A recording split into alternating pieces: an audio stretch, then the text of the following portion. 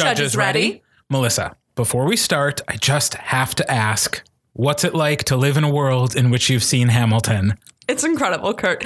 Honestly, I feel like a changed person. And how does it make you feel to witness such blatant and personal smack talk between two politicians, the first actions that lead to international conflict, and the dissolution of goodwill between states? You know, Lin-Manuel Miranda really does a masterful job of making our history come alive and like the drama of the creation of a nation. Oh, no, sorry. That time I was just talking about the news. Oh, okay. Well, in that case, can we just talk about how Trump has only been in office for less than a month and has managed to alienate so many people? And we have to keep talking about it. We have to speak up. And in the spirit of Eliza Hamilton, I will say this. Nevertheless, she persisted. Amen. Today, Melissa and I revisit a topic from our Too Taboo for the Tab Room series. What place does politics have in forensics? For students, for coaches, for judges? Have we changed our minds at all since the election of Donald J. Trump? Let's get political, friends. This is Forensics Faces.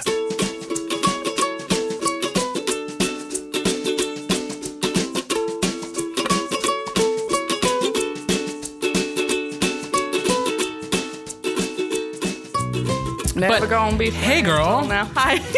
Good to see you. Didn't get to see you yesterday. No, I was like really busy. Do you like how I made you stop? I was like, yes, nope. But now I feel bad that it's just me bastardizing Hamilton lyrics for my own entertainment is how I've introduced myself. Sorry, guys. We will get to that. To my bastardizing Hamilton lyrics? No. Well, Hamilton in general, mentioned in the intro, but we're going to come back to it because you missed a tournament yesterday. I did. For a very good reason. Well, thank you for approving. Well, you don't need my approval, but you're welcome. You know what? I do, though. So let's catch up as we do each week. I have some news that I'm going to share with our listeners. Yeah, but it's like real news this time. Yeah, it is like real news. And then we'll get to the more important rehashing of the show that you just got to see. Yes. So listeners who have been following my fun employment journey. Fun employment, like the portmanteau of. Yeah. It turns out not as fun as we had hoped it was going to be, at least not as long as we hoped it was going to be. A position came up within the Sheboygan Area School District that on a whim I decided, I almost said auditioned for. I mean, maybe. Because, that I applied for and whoops, I got the job. Accidental hiring, the Kurt Graves story. Yep. So I will be an administrative assistant at the Downtown Recreation Department offices, handling a lot of the permits for like buildings and stuff within the district when you want to rent a building, or like when forensics needs to rent buildings for their tournaments. Now you know somebody. I know a guy. I got a guy. You know a guy. So I will be doing that. And like I'm excited about it because this is the type of job that like I thought I would be good at and would enjoy doing. Mm-hmm. The timing of it is so terrible. It's like real bad. This is like the worst possible time to get a new full-time job. Because you're like, I don't know, one might use the phrase a little busy. A little busy. So in addition to starting this full-time job this week, I am also under contract for 2 audiobooks that need to be done by the end of the month. Which is in 2 weeks. Just in 2 weeks. Yep. And I mean, I haven't like just started these, but like I'm only halfway through the long one, and the short one, which is about 5 hours.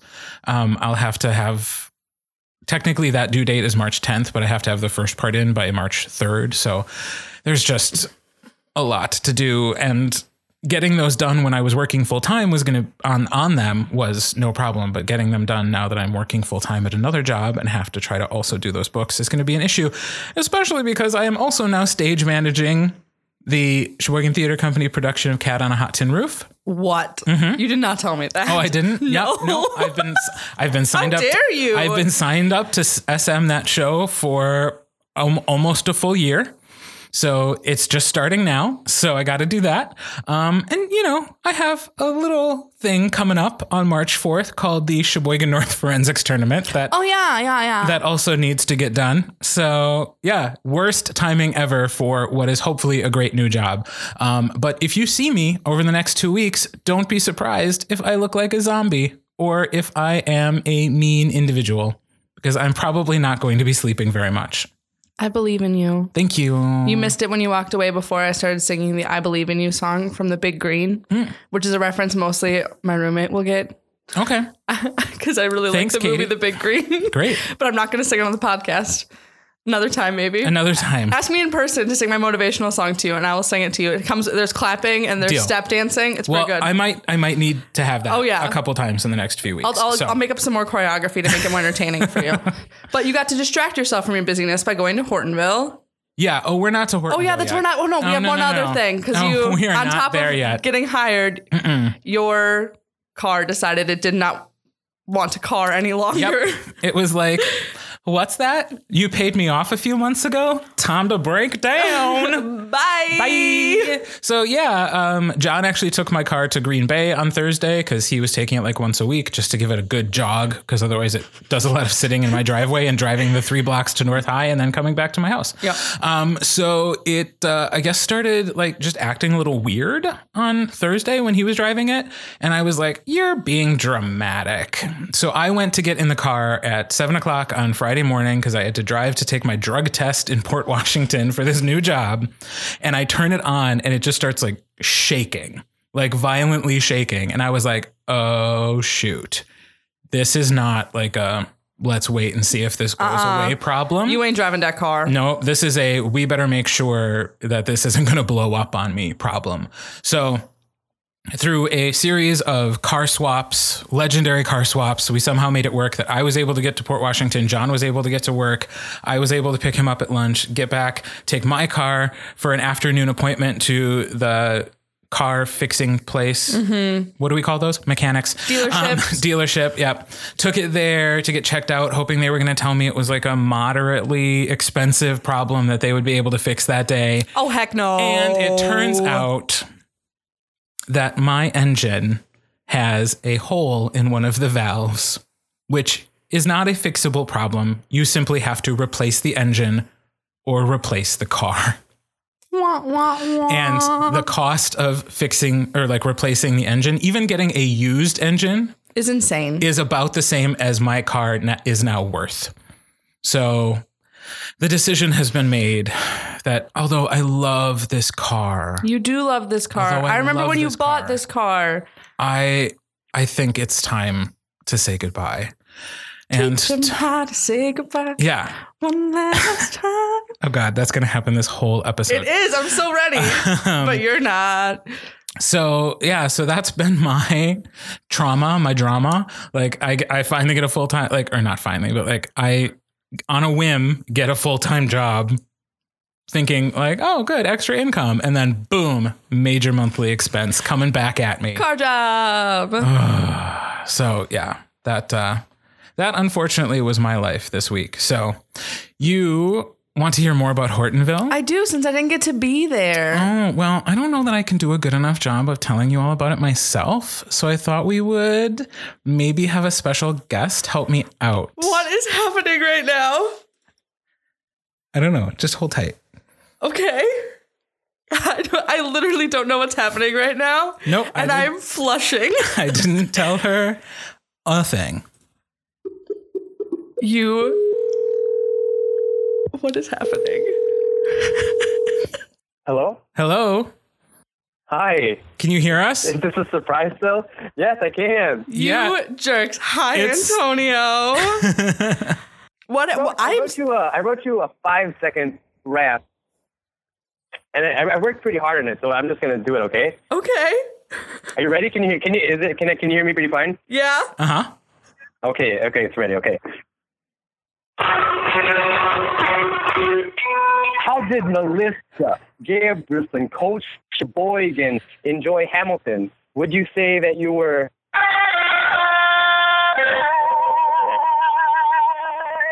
That's pretty much it. We caught part of that. Oh, God, dang it. That was beautiful. I will fix that in post. Yeah, we could hear your rap. Thank you. But the stuff in the background was a little tougher to understand. Oh, But still, sorry, it's Beautiful. I was. So how was it?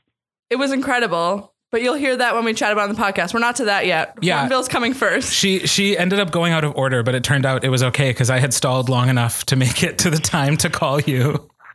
Gosh darn it. Good. Yeah. Yeah. Good. So I'm just I'm in my hotel right now in Urbana-Champaign.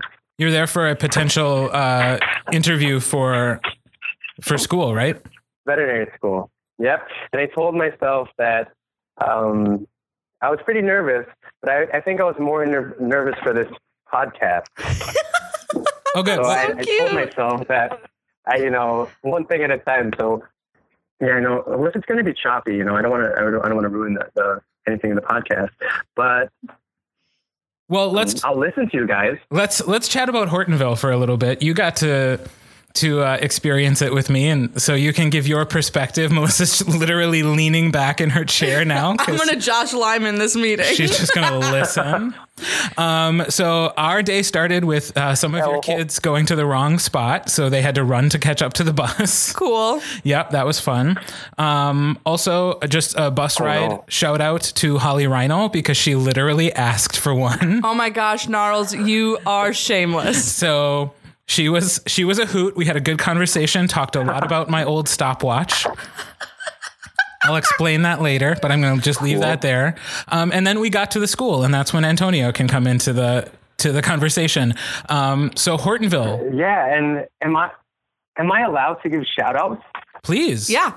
Yeah, so I have to give a shout out to Sam, who is a judge from Wapaka, because I think she's kind of like the female counterpart of me because she had these really cool shoes and she had a really cool haircut and a lot of awesome tattoos. So shout out to Sam from Wapaka. Do you have cool tattoos? No, I don't have cool tattoos. Okay. But she when you really said has cool counterpart, I got tattoos. really excited I'm not allowed that you to have tattoos yet. Oh, okay. I was going to say, I got really excited for a second that you had tattoos and you just didn't tell us about it. I have cool tattoos. No, not yet. I have one uncool tattoo. But yeah. But yeah, Hortonville was a little smaller than usual, mainly because Appleton East was not there today. So I really missed Deb and Mike this weekend. Mm-hmm. Agreed. Yeah. But altogether, I think it was a good tournament. It was efficient. Like we got in and out of there on time, which I always appreciate. And it was like really easy to follow directions because there actually were directions, which is always nice. Right. So yeah, they were very clear about like how the day was supposed to go. And also like polar bears are a big deal there. Right. Yeah. The ambiance was so nice because you had all of these intimidating polar bears just all around you. So it was pretty cool. Mm-hmm. I also really appreciate all the bear puns that they use throughout the school. Hit me with one. Like their little shop for buying things that you might need for the school day just has the bare necessities above it. Oh, yes. Yep. So there you go. There's one. I hit you with it. That's one. So yeah, it was smaller than usual. I will also say this, even though we have said we don't need tournaments to cater to our weird eating habits, it was unusual to have a judge's lounge in the morning with no fruit. Not a banana in sight? Other than me, but right. But there was, it was just all baked goods. It was all donuts. And so, which normally I'd be all about those carbs, but not right now. And I was not going to cheat because next week is Kakana. And since we didn't cheat on cheesecake, I am having a Kakana sweet treat. I'm not sure yet if it's going to be a donut in the morning or if it's going to be like their peanut butter Rice Krispie with chocolate on top thing. That's like a scotcheroo, but not just like scotcheroo to the next level. I just love it so much. That's what I'm thinking about for next week. You'll have one or the other. I'll have one or the other. I'll talk about cheating when we get to my day yesterday. Oh, good. I'm happy for you. I am happy for you. And as always, Hortonville had some weird judging. Antonio, I'm so curious to hear if this was the same for you guys. Like, did you see some kids who aren't usually successful having some success and some kids who are usually successful getting some weird ranks? Yeah, I did. So I have one student who's gotten first in a category for consecutively for the past 3 he was just squirreled, as some people would say in the friendly squirrels, but it wasn't too bad. No, that's I have that's to not complain too bad. about for my team about. Yeah, you and your 308 team points. I saw that Facebook post. I liked it. Yeah, we did something different this week for Horton What did you do? Valentine's Day tournament. So to amp up my boys, I said, we're gonna do something special. If you don't power, because they had impromptu as an alternative. If you didn't power, I told the boys, if you don't power, you have to do impromptu. But if you do power, then you get a special reward. You get a rose. And the idea was that they would give that rose to a person, a girl in their category who they really who inspired them, who they not necessarily liked, but, inspired them. Oh my gosh. That is... So yeah, that's why we had 24 roses. That's why all the boys had roses during power or during the award ceremony. That's incredible. So who coordinated that? Did you do that? Yeah, because it started off with there's this one boy who liked a girl from another school, and I didn't want to single him out by buying him a bouquet because that's what he asked for. But what I said was, I'll buy 24 roses, and then you're going to have to earn the rose. I'm not just going to give you a rose. And it was interesting too because in Fond du Lac the roses were like $61.99 for a dozen. And then, so that was a florist I went to, but then I went to festival and they had equally nice roses for way less than that. I love festival foods. Yeah. Amen. Right. So yeah, it was a pretty cool idea. Did this young gentleman get to give his rose to the affection of his eye? He did. He double powered. So we got 2 roses. Oh, wow. Okay. When we're offline, we are going to talk about who this is and where that rose went. Right? I want to hear about it. I want to know who this is because it's my favorite. Mm-hmm. That makes so much sense now. I was kind of curious as to what the roses were about. And I even asked some of your students and they were like, you'll find out. And I was like, afterwards, I was like, I still don't get it. I was like, yeah. I'm so happy we have you here to explain. It was some people like to describe forensics in the St. Lawrence world as the ultimate matchmaking service for our school, but that's one way to get him to join the team. That makes sense. Right. I wish I could use the same tactic at North High. I would have a team of 200, I am sure. Okay, so now we are all going to listen to Melissa tell us about going to see Hamilton in Chicago. Melissa, you are set free. Okay. The story behind this is that last June when they released tickets for Hamilton in Chicago, I sat on Ticketmaster for a very long time to get a pair of tickets to give to my best friend / roommate Katie for her birthday in August. And so her birthday is August 11th, so I bought the tickets for her exact half birthday. We saw the matinee show yesterday. It was I've been listening to Hamilton for a very long time, since Lin-Manuel Miranda performed the first song at the White House. And so I've been very involved for a while, and it was still better than I could have imagined, which is crazy. That is crazy. I was incredibly blown away. The atmosphere of the theater was so infectious and everyone was so excited and the show was incredible, and I cried a lot at parts I didn't expect myself to cry at, and I laughed at parts I didn't realize that were funny because it's the blocking that's happening on the stage and the way the actors are interacting with each other that you don't get to hear in the soundtrack. And I found myself yelling at one point along with what was happening on the stage, and it was wonderful. Were you the only one yelling? No. Okay. We were in the balcony because I don't make very much money. So we were in the balcony, but we had really good balcony seats. We were the second row of the balcony, but it was a really great seat. But everyone who's up there is just also in it. So they're singing along with the King George numbers as he's conducting the audience. And then I just got really involved in the cabinet battle. It's okay. Oh. It's fine. It's not a big deal, you guys. But yeah. What did you say? What did you shout? I'm not talking about it. I'm just letting you know that I shouted, and everyone else who can see it can do it themselves. But it was great. I'm already beginning to figure out how to go see it again in the very near future because it was incredibly motivational from an art and performance perspective for me. It was motivational from the idea of what I want to do to participate in politics and do my part to make things better and change things. Also makes me want to take dance classes. So it was incredible. If you can in any way find a way to go see it, as it's being performed all over the place now for the next 3 years, figure out a way to go do it. Even if you are not a musical person, it is an incredible performance. So even though Peter Woods won't listen to this, and Peter Woods don't like Hamilton, I think he would like to see the show. Fair enough. It was beautiful. Yeah. I'm keep pumping my fists. No one can see it. No. Also, I'm sipping water from my Hamilton and American Musical official water bottle. Yeah, which she keeps pointing out to me. And also, that's going to sound great on the podcast. I know, I'm that excited. Slurping noise always comes across really well in audio. So, hey, that was Hamilton, which is a good transition into this week's topic. Yeah. Antonio, you're sticking around for this? No, I think you guys will have this covered. I'm not a very political person. Well, maybe after listening to this podcast, you will be. But thank you for surprising me. Yeah. This is the third best thing that happened to me this weekend, which is saying a lot. I had a very good weekend. That's awesome. Well, we'll be seeing you at Kakana. Yes, we'll share a donut. Yeah. yeah, for sure. All right, we'll see you. Thank you. Wish me luck for tomorrow. Yes, good luck. Good luck, Let us know Antonio. how it goes. Thanks. I will.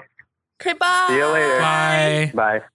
So you were surprised? I was very surprised. I was so confused what was happening and why you were trying to do something with Skype before the podcast. I was like, what are you fidgeting with? We don't have an interview this week. I wish that would have worked better because there was too much of a hint there. But it was still a surprise. It was still a surprise. Okay, good. But also before we go into the actual podcast content, I need to admit I cheated so hard at being a vegan last night. That's okay. But you went to that amazing restaurant. Yeah. So one of my most favorite friends, Alex Theodorov, is exec chefing at a restaurant in Chicago that opened recently called Mad Social, which is a very popular restaurant. I told him we were coming down and he was like, oh, I'll grab you a table. No big deal. But there were people who were waiting for a very long time. It was packed. It was the end of Chicago Restaurant Week. So the fact that we got a table at all was very kind of him. But then we got spoiled. I ate so much I was physically uncomfortable for many hours after the meal. I had to recline the seat in the car back. That's how much I ate. Because they focus on it being shareable things. And so I was there with roommate Katie and then one of my friends from high school, Zach, and his girlfriend Leisha, who is studying at Northwestern, and they're fancy Chicago people. And we split 5 plates, which is a lot. That's 5 plates for 4 people. Yeah. That's not that bad. But you're supposed to do a person for every 2 plates. So we should have... two people for a plate. So we should have gotten... So that was 10 people's worth of food for 4 people. Yeah. But it was delicious. Oh, so do you think you felt uncomfortable mostly because of the quantity you ate or perhaps because you were eating things you hadn't eaten in a while? Oh, it was super both. We got a cheese board. I haven't eaten cheese really since December. I had 3 different kinds of cheese and a macaroni and cheese.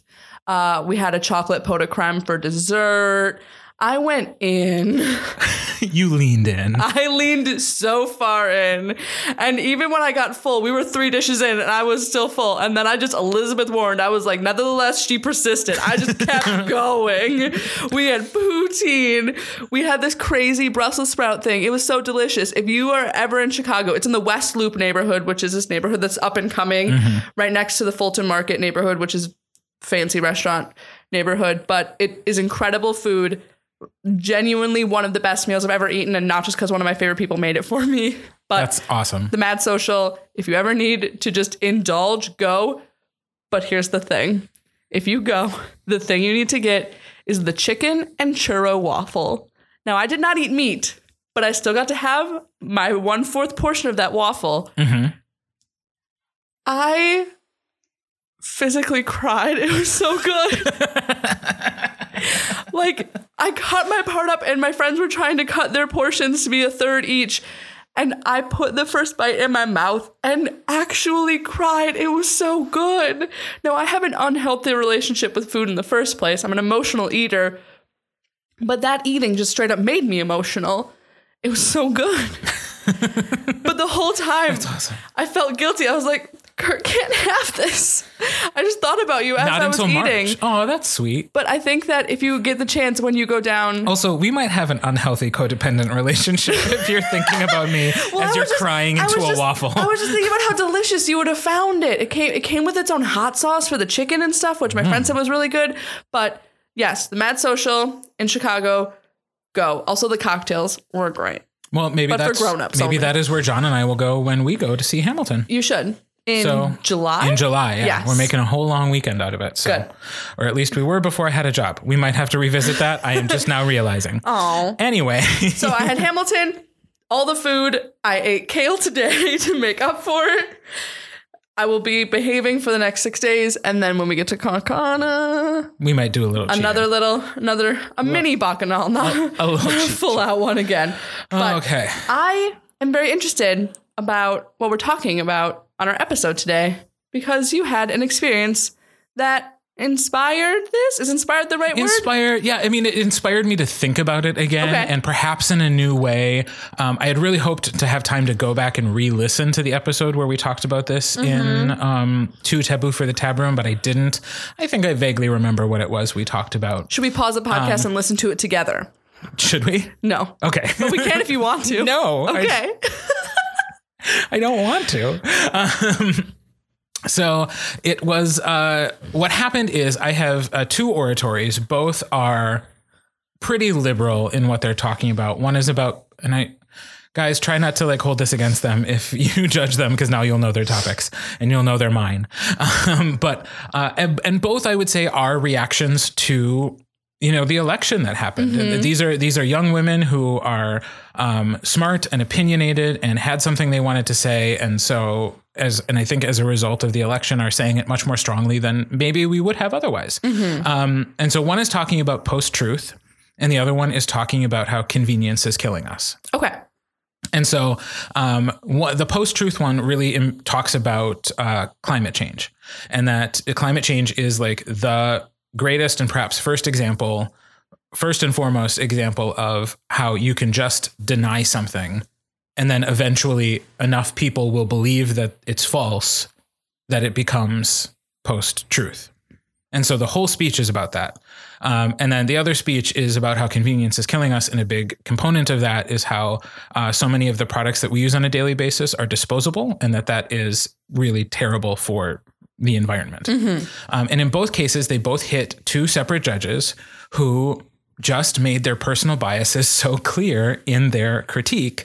The more ironic of the two was the one on Post-Truth, who said that she had failed to cite her information about, X, Y, and Z. And it is very well. I mean, the whole thing is about that. It's all information. It's all cited. Unless, and I always say this because I don't know what happened in the round, unless she just happened to skip all of those sentences on this particular recitation. Doubtful. Which, I don't think would happen.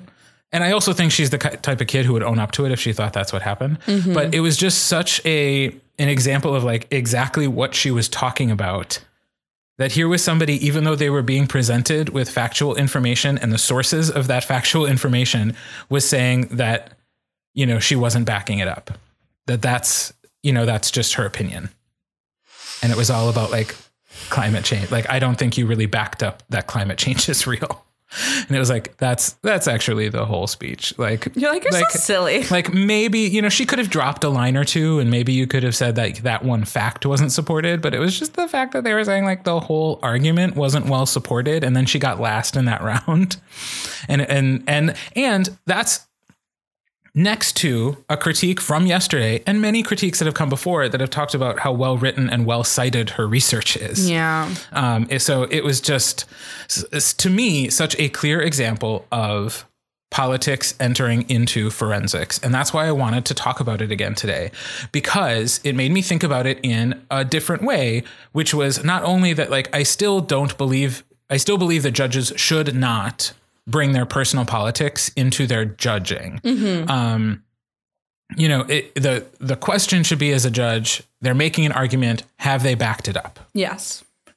Not, do I agree with it? So that part of it, I still believe in that shouldn't happen.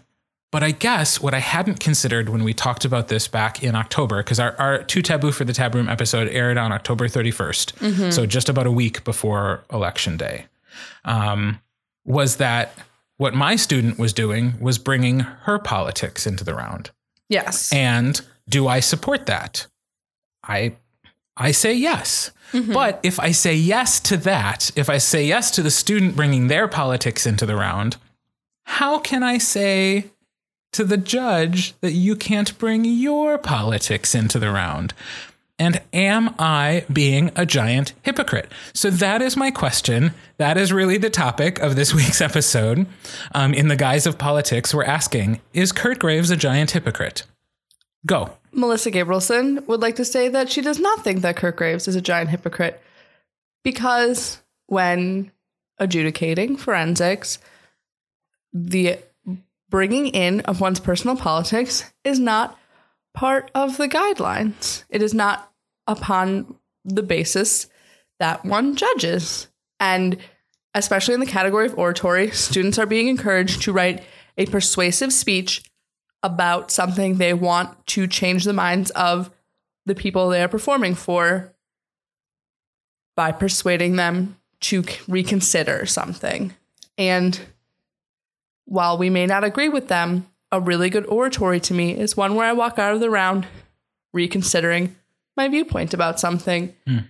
And it might be a slight reconsideration. It might be a complete 180.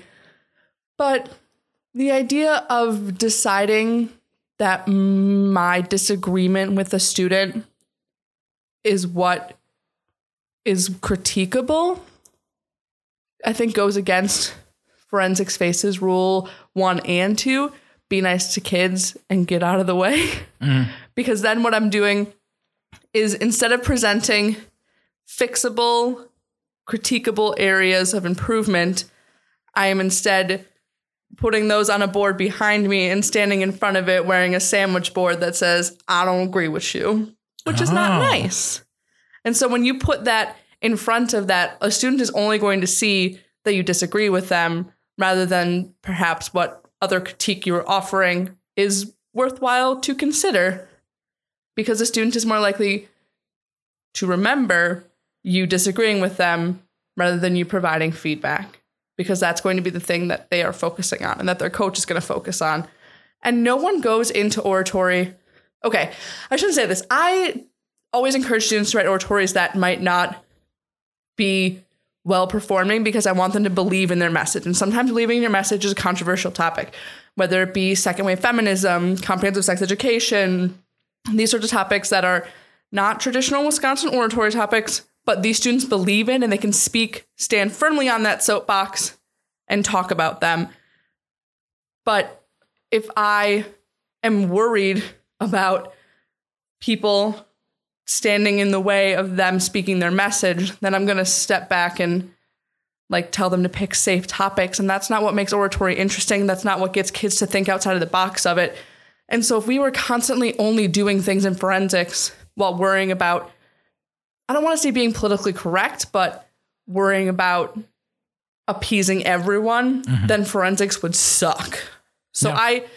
I believe that it is our place as the adult figures, and not necessarily role models, but the people setting the tone, deciding that we are bringing our personal biases and politics into the round further dampens creativity, thought process, the idea of a student getting to stand within their message and speak what is true to them. So you're not a hypocrite. Okay. Thank you. I think, and if people can disagree with us and say that they should be able to bring their personal bias, but then I want to know what the advantage of that is when critiquing a student. What are they going to get in knowing you disagree with them? Right. You're another person in the world who disagrees. That's fine. And I have disagreed. Yeah. With people. I think we talked about this the last time. I've disagreed. I've even commented on how I've disagreed. But that's a comment. It's a critique. And I always make sure to make it very clear, this does not affect your ranking. Part of the reason why this was upsetting to my student and then therefore to me was that the justification for rank was that you're not backing up your information. When again, unless she stroked out and just like left out 3 paragraphs of her speech, like the information and citations are there. And if you believe the sources being cited are illegitimate, if they're like from a petition on change.org, this person says you can comment that the sources you are using to back up your argument are questionable. Then say that so that a student has to reconsider sources. But just saying that it's not backed up because they're not the sources you would want. Also, that's just rude. The speech touches on the fact that there are some sources of news that are legitimate and some sources of news that are not legitimate. Hashtag fake news. Yeah. Like it's talking, like that's the topic of the speech is like, we can't live in a post-truth world. There needs to be facts and there needs to be opinion, but you shouldn't be able to confuse the two. And then it was getting confused in the judging. Yeah. Which was, so now I'm going to play devil's advocate. I was going to say, we have to devil's advocate because I know that we both have arguments for it. Well, because, and this is, again, why I wanted to talk about it, because as frustrating as it was to hear that on the bus yesterday and to see that from my student, there is now a part of me that is thinking like, well, what could we do? Is there anything we could do to make that argument illegitimate? Like no way that they could say that about this speech. And I've come back to it now after thinking about it for, 24 hours. No, there's not. Yeah. If what's currently on the page is what's being said out loud in the round, then no, there's nothing that could have made this judge say anything but what they said because they clearly just don't agree and we're not ready to be convinced otherwise. Yeah. Then it made me question though, like in the world of political discourse that we have right now, is this actually a good thing for my student to encounter that? To know that like, that's real, that exists in the world, that you can actually stand up in front of somebody for 10 minutes and make a clear and logical and well-supported point. And there are people in the world who will still look at you and go, well, you didn't make your point well enough. So you haven't convinced me. Like, is there merit to that? Is like the devil's advocate in me is like, that might be just as like sometimes it's a good lesson to just get a judge who doesn't really know what they're doing or like didn't know the rules and accidentally gave you the wrong ranking or, like just didn't understand what forensics was and did a poor job of adjudicating that particular round. And you have to just get over that and move on. Is it actually good for our students to run into a bias that just disagrees with them sometimes? One, I think there are plenty of other places in the world that students are doing that. There are plenty of their peers who are going to be disagreeing with them as students have more access to information and knowledge. It used to be that people assumed that all young people had the same thoughts, that all young people, at least according to my father, all young people are liberal. Sorry, Dad. My mom listens to the podcast. She can tell him I shouted him out, called him out. Take that, Dad. But as more kids have more access to information, these kids are having these arguments in classes. My students come to meetings and practices talking about getting into arguments with kids who make really crap comments, or the students that I have on my teams of color butting up against kids being openly racist in classes. And so they're learning that from their peers. But I guess we talk about forensics being a place to learn lessons the hard way. And I guess this is one of them, is learning that there are adults in the world that this is not sometimes they're like, oh, it's a phase they'll grow out of, but it's not a phase that people are growing out of. It's a mindset they're diving into. And I mean, I don't want to say that there's merit in it because I think it's people making an inappropriate choice about where to put their opinions and their feelings and their ideals and forcing them upon students when it's not the place for it. But I mean, there are lessons to be learned, I guess. Yeah. I mean, as someone who has done, like this year, I'm doing an oratory with a student about comprehensive sex ed. And every single weekend we change things in it because we knew going in, it was not going to be fun for adults to hear a 17-year-old girl talking about sex ed.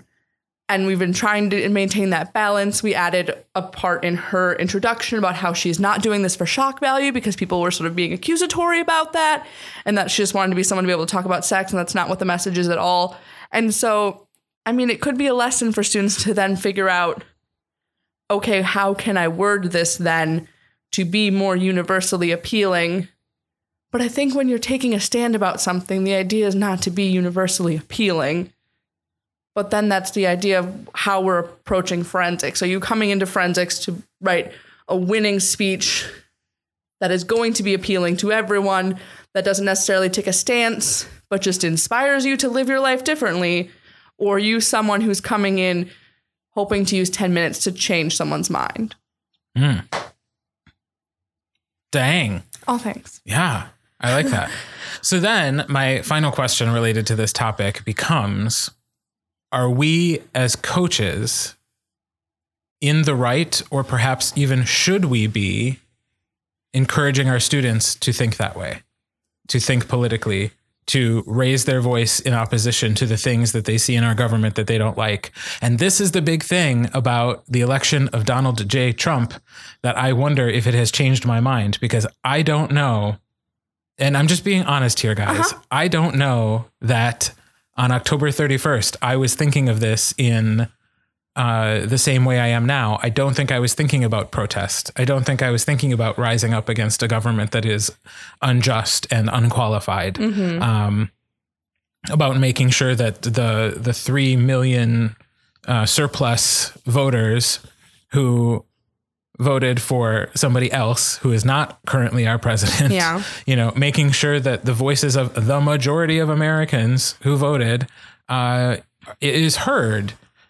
Now I'm thinking about it differently, because on October 31st, if you had asked me what is the likelihood that Donald Trump would be president, I would have said, well, according to 538, it's about 8%, and I think they're being generous. Yeah. So I don't like, should we be encouraging students to do this? Should we just be keeping our mouths shut? Okay. I don't remember if I talked about this on the podcast, because that's how time works. I had a situation with a student and her speech teacher, and him making an argument to their class, using his class as a platform to say that the protests that happened during the Women's March, people should not bitch and moan about something. They should keep their mouths shut. And I became furious because this is a person who is in education teaching a speech class, telling students it's better to remain silent.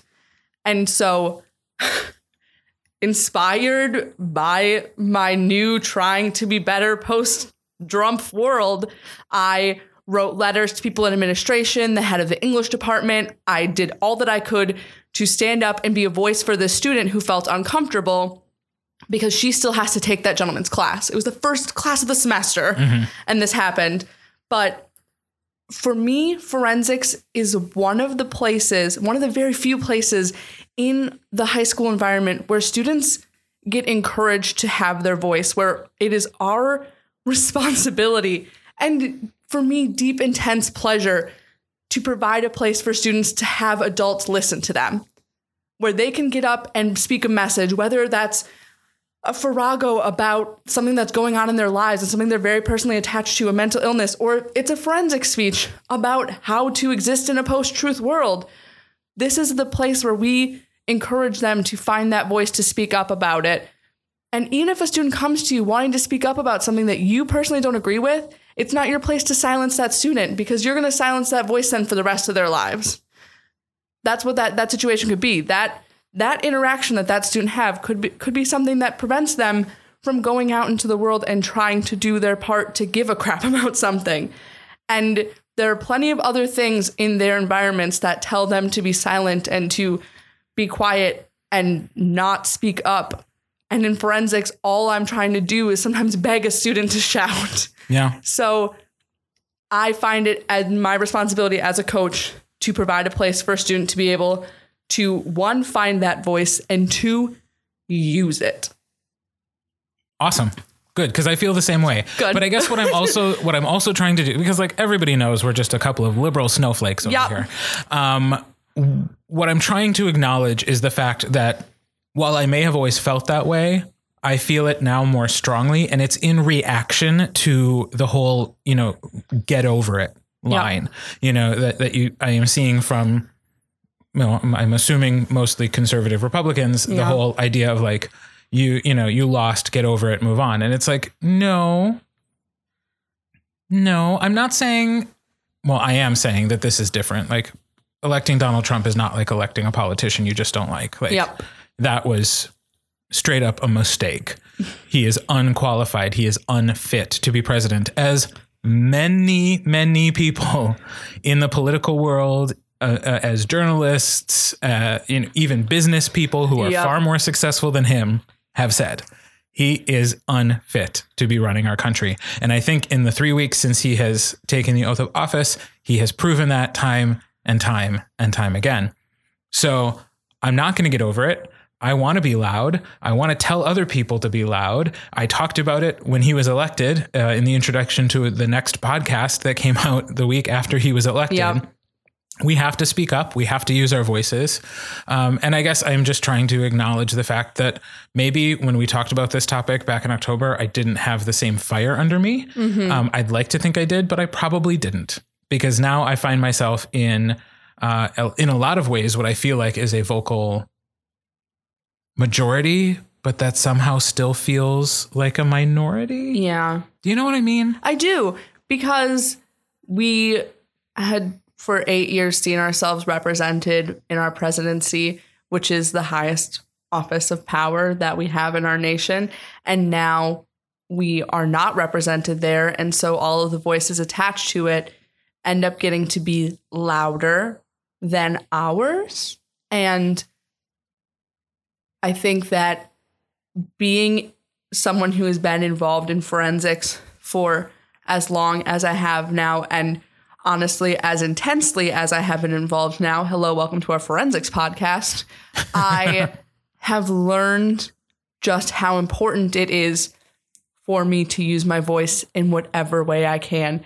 There are some of you who are listening to this right now who are disagreeing with our political views, but I know that you understand the importance of giving students a voice. And so I'm hoping that you walk away from us talking about this being encouraged to let students talk about what they want to talk about.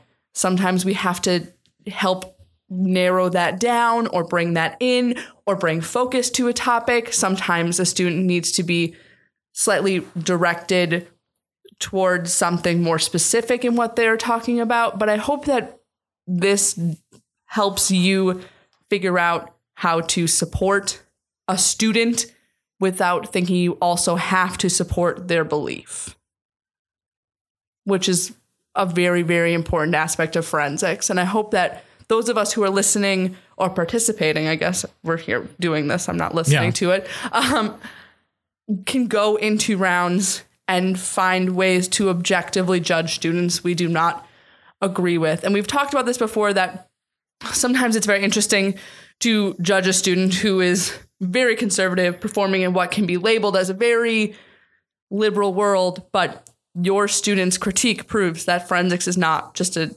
totally liberal world.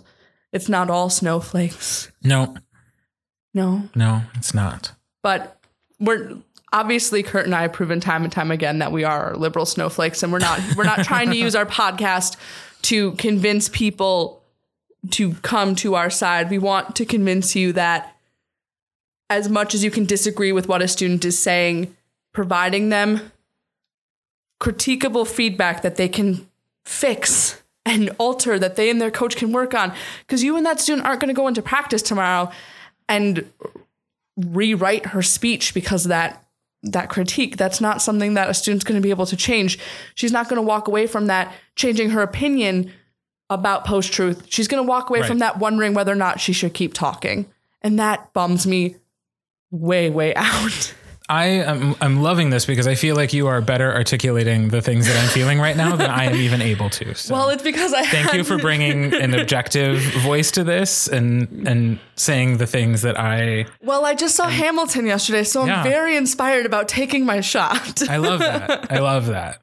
So thank you. All right, maybe let's talk about something more fun. We want to talk about Hamilton some more? Sure. Well, I was saying, best thing we saw this week. I'm guessing yours was Hamilton. I mean, if I said something else, would that be really the best thing I saw this week was a cheese board?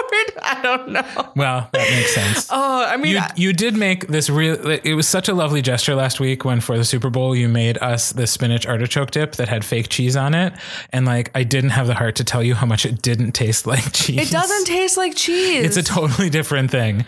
Good in its own right, but totally different. But it's still not cheese. So yeah, I'm is so why happy to like, hear that you got to eat some cheese. There was one point where I literally had 2 different kinds of cheese in each of my hands and was just biting from them. Like my friends were politely using the knife provided by the restaurant, and I was just crumbling cheese and pulling brie out of its casing with my bare hands. It was incredible. No, obviously the best thing I saw this week, I'm going to say, was the audience at Hamilton. I have not gotten to go to a theater production of that level since I was in New York my junior year of high school. So it's been a hot minute, a good decade. Wow. And seeing all of these people from all these different walks of life dressed up, even though it was 2 p.m. on a Saturday, but everyone dressed in their best, and the camaraderie between people, like passing a Kleenex to the woman sitting next to them and chatting about things. And Katie and I lucked out. I got to sit next to a woman who she and her fiance were just as involved as I was. And so I could tell she was trying to restrain herself, but I was bopping along and grooving. I wasn't going to stop myself. And once she saw me doing that, she got to be more into it. And so we got to encourage other people and getting to be a part of just a large group of people all enjoying the same piece of work. And the moment when they get to the line, immigrants, we get the job done, and the entire theater bursts out into applause and cheering, and they have to pause the show for like 5 seconds just to let that applause build. And I'm getting chills thinking about it now. It was just a really great moment to be a part of. So even though the show was incredible and life-changing and awe-inspiring, getting to be in the audience was my favorite part. Awesome. That's the power of theater. That's the power of performance. And in many ways, that's the power of speech. Yes. Okay. Mine is going to seem kind of silly now. That's okay. I actually saw a couple of good stuff this week. Yay. Tell me all about them. Well, you know what? Not for nothing, and they've actually been called out once before, but the best thing I saw this week was the 5-kid Group and Terp, because I got to see the final round of Group and Terp this weekend. So... The boys dancing? They did. Although there was one kid who I am told is a filler. He's been filling in for somebody. And I say kudos to that kid. But I could tell. Kudos to that kid. He is doing a great job. But great job. Yeah, you can tell the other 4 have had a little more time with it. And it really was exceptional. It's entertaining. There's some pathos to it. It's not just about dancing, even though that's what they say it's about. And I really, really love that. I'm glad you finally got to see it. And now you know why I was so jazzed. Yeah.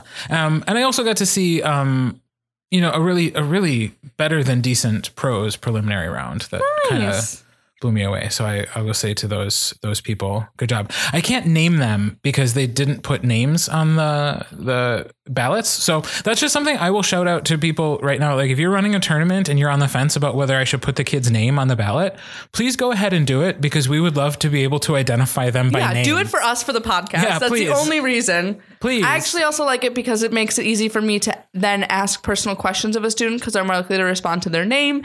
If I need to ask about their other events, or if I have a question for them, then they're more likely to respond to me saying their name than 22Z2. Now, because it's the dynamic has changed. I mean, 5 years ago, this wouldn't have been an issue. Everybody was just a code. Yep. But now sometimes we have the chance to actually say John, are you here? Yeah. Nancy, are you here? It's heartwarming. But it does. It does make it a little bit more personable, which I enjoy. Yeah. Even though I don't like to have a lot of conversation or chit chat. Yeah, as we've talked. Yeah, I do like it to be personable. So, well, that's nice. all right, moving on. Our Retro Forensics Faces episode this Wednesday is featuring I'm still so heartbroken. one Ms. Jacqueline Young of Blue Springs High School in Blue Springs, Missouri.